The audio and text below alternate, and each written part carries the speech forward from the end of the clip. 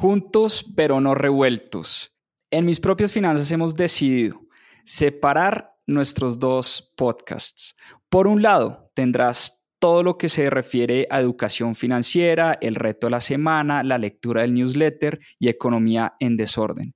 Pero queremos hacer un podcast exclusivo para hablar sobre libros.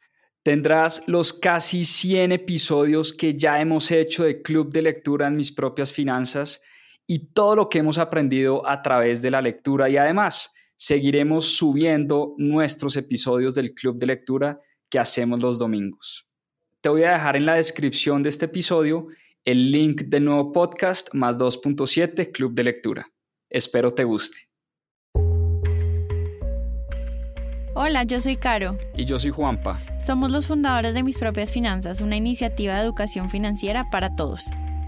No crean que la vida es buscar un puesto. Además, un solo ingreso no asegura el presupuesto. Recuerda eso, memoriza el texto. Libertad financiera sin ningún pretexto. ¿Qué aprenderemos aquí? Yo no necesito al banco, ellos necesitan de mí. Mis Propias Finanzas es así. Educación financiera y buena vida para ti. Bienvenidos a este capítulo sobre inversiones en bolsa. Hoy vamos a estar hablando sobre ETFs. ETFs, por sus siglas en inglés, son Exchange Traded Funds. ¿Y qué son? Son simplemente unas bolsitas que se componen de distintos productos financieros, entre estos acciones, índices, bonos u otros ETFs. Se comportan en el mercado como una acción en sí, es decir, yo puedo comprarlos y venderlos en el mercado de valores como si fueran acciones. Y estos productos los crearon para poder democratizar el acceso a la bolsa de valores y permitirnos a los inversionistas de a pie invertir con bajos montos en varias empresas. Les voy a dar un ejemplo. Existe un índice que se llama el S&P 500 que rastrea el comportamiento del precio de las 500 empresas más grandes de Estados Unidos. Les estoy hablando de empresas como Microsoft, Apple, Johnson & Johnson, Walmart, Meta, Amazon, entre otras. Hoy en día, uno con bajos montos puede invertir en estos índices a través de estos vehículos, de estos ETFs que siguen su comportamiento. Nosotros, por ejemplo, invertimos en el VOO, que es el ETF de Vanguard, del emisor Vanguard, que sigue el comportamiento del S&P 500. Y últimamente estos productos se han vuelto muy populares porque tienen bajos costos y además nos permiten diversificar instantáneamente. Hoy en día hay más de 7,000 ETFs en el New York Stock Exchange que siguen un conjunto de acciones o productos financieros que comparten una característica en común. Estos productos tienen muchas ventajas y cuando nosotros empezamos a invertir en estos ETFs, pensábamos que por el hecho de estar diversificados y ser productos de bajo costo, íbamos a tener un muy buen desempeño con nuestras inversiones en bolsa. ¿Qué hicimos al principio? Escogimos unos 6 ETFs, unos muy malos, otros regulares, otros buenos, pero empezamos a comprar como locos ETFs que rastreaban el comportamiento del agua o empresas que se dedicaban al tratamiento del agua. Compramos ETFs que rastreaban el precio del oro, compramos ETFs que rastreaban empresas de tecnología, ETFs que rastreaban el S&P 500, como les dijo Caro, ETFs de sostenibilidad, de energía renovable, al final sin tener un marco muy claro de cómo escoger buenos ETFs. El ETF de Vanguard, como les decía Caro, el VOO, lo escogimos porque Vanguard es el emisor más conocido. De hecho, el fundador de Vanguard, John Bogle, fue el que se inventó estos derivados financieros llamados ETFs. Y para nosotros en su momento fue una gran inversión, nos fue muy bien, pero fue más un golpe de suerte que cualquier otra cosa. Y como lo hemos dicho varias veces acá, y como todo en inversiones, cuando inviertes en cosas que no conoces y no entiendes, estás jugando al casino. Y por eso empezamos a perder mucho dinero. También, aún así, invirtiendo en ETFs cuando creíamos estar bien diversificados y bien protegidos. Y fue por estos errores que empezamos a estudiar mucho más sobre el tema y definimos un marco de referencia que debemos tener en cuenta cuando vamos a escoger distintos ETFs para invertir. Y en este capítulo les queremos compartir ese marco de referencia.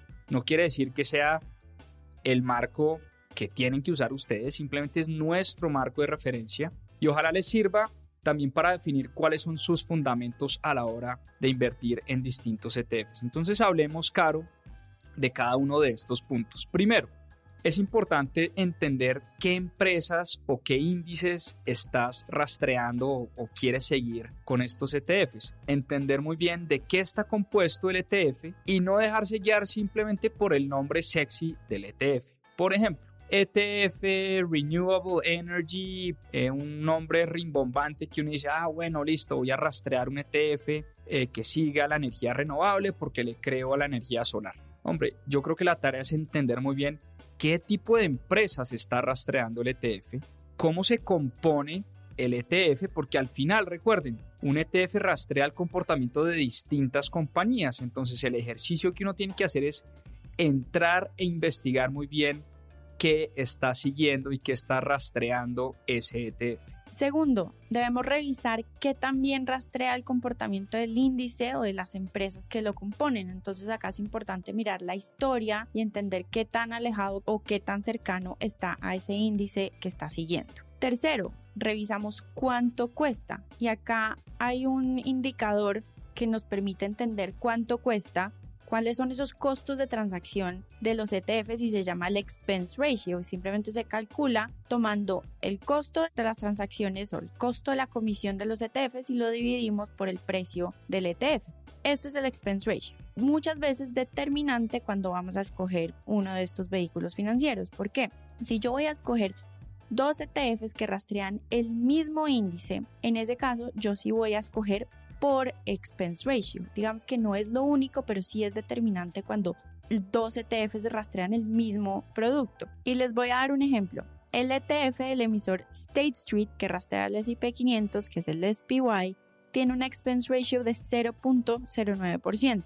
El del VOO tiene uno de 0.03%. Rastrean el mismo índice, pero uno es más costoso que el otro. Entonces debemos revisar el expense ratio 3 veces más costoso que el otro, es cierto. Entonces debemos revisar este expense ratio para poder tomar la decisión de cuál es mejor para nosotros. Cuarto, revisamos cuántos activos sobre manejo tiene el fondo y qué tan líquido es. ¿Por qué? Porque si yo me quiero salir de este fondo, si yo quiero liquidar mi posición, yo necesito saber que sea fácil de vender cuando yo quiera salir a venderla, que sea fácil de comprar cuando yo quiera salir a comprarla. Entonces, también revisar qué tanto dinero maneja ese fondo y qué tanto se transa diariamente es súper importante. Quinto, nosotros miramos también y nos cuidamos de no escoger ETFs que sean muy de nicho. Como les decía anteriormente, hay más de 7,000 ETFs en el mercado y muchas veces hay ETFs que rastrean un nicho muy pequeño de mercado. Y eso genera también muchos más riesgos cuando vamos a empezar a escoger diferentes ETFs para invertir. Finalmente debo revisar qué porcentaje de mi portafolio quiero que lo compongan estos productos y estos ETFs. Entonces, aquí es donde entra la pregunta de cómo puedo yo hacer para construir un portafolio de inversión utilizando estos ETFs. Y volvemos incluso a hacer referencia a los primeros capítulos de este podcast de bolsa y es de acuerdo a mi perfil de riesgo, de acuerdo a lo que yo quiero construir y a mis objetivos, yo puedo construir portafolios enteros utilizando estos productos. Yo puedo decir, si soy una persona muy conservadora, puedo utilizar un ETF que rastree bonos del Tesoro de Estados Unidos, bonos corporativos de grandes compañías y que eso sea el 70 o el 80% de mi portafolio. Y por otro lado, si quiero irme conservador y rastrear, como decía Caro, las 500 compañías más importantes de la bolsa, pues me voy a ir con el ETF de Vanguard del VOO y eso me permite atomizar mi riesgo y contrarrestarlo con la baja volatilidad de los ETFs de bonos. Por el contrario, si soy una persona un poco más agresiva y quiero apostarle, por ejemplo, a países emergentes, yo puedo comprar un ETF que rastree las 30 o 40 o 50 compañías más importantes en China, en India, en Brasil, en países emergentes en los que yo creo que vale la pena invertir. Pero por supuesto es mucho más riesgoso invertir en un ETF que rastrea el comportamiento de las acciones en Brasil a invertir en el ETF del S&P 500. Igualmente puedo invertir en un ETF que rastree acciones de tecnología ¿Y qué porcentaje dentro de mi portafolio va a jugar ese ETF? Eso va a depender muchísimo de mi perfil de riesgo, mis objetivos de inversión a corto, mediano y largo plazo. En conclusión, los ETFs son un gran vehículo para invertir en la bolsa de valores.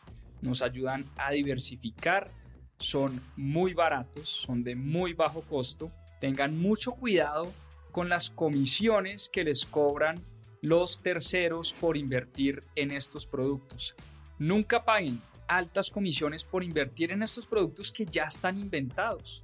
Miren, en Colombia, en México, en Latinoamérica, hay fondos de pensiones, hay fondos de inversión, hay FICs o fondos de inversión colectiva que invierten en estos ETFs y nos cobran 5, 10, hasta 20 veces lo que realmente vale invertir en estos productos en el mercado de valores. Mucho cuidado con las comisiones y en conclusión son una muy buena alternativa a los ETFs para construir portafolios, pero como decimos aquí siempre, hay que hacer la tarea.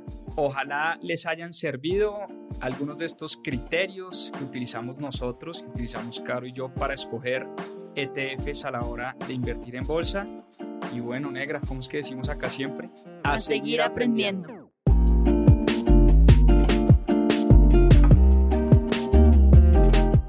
Recuerda que si quieres profundizar en estos temas y aprender más sobre finanzas personales e inversiones, tenemos cursos y programas especializados. Visita nuestra página web www.mispropiasfinanzas.com. Bielo.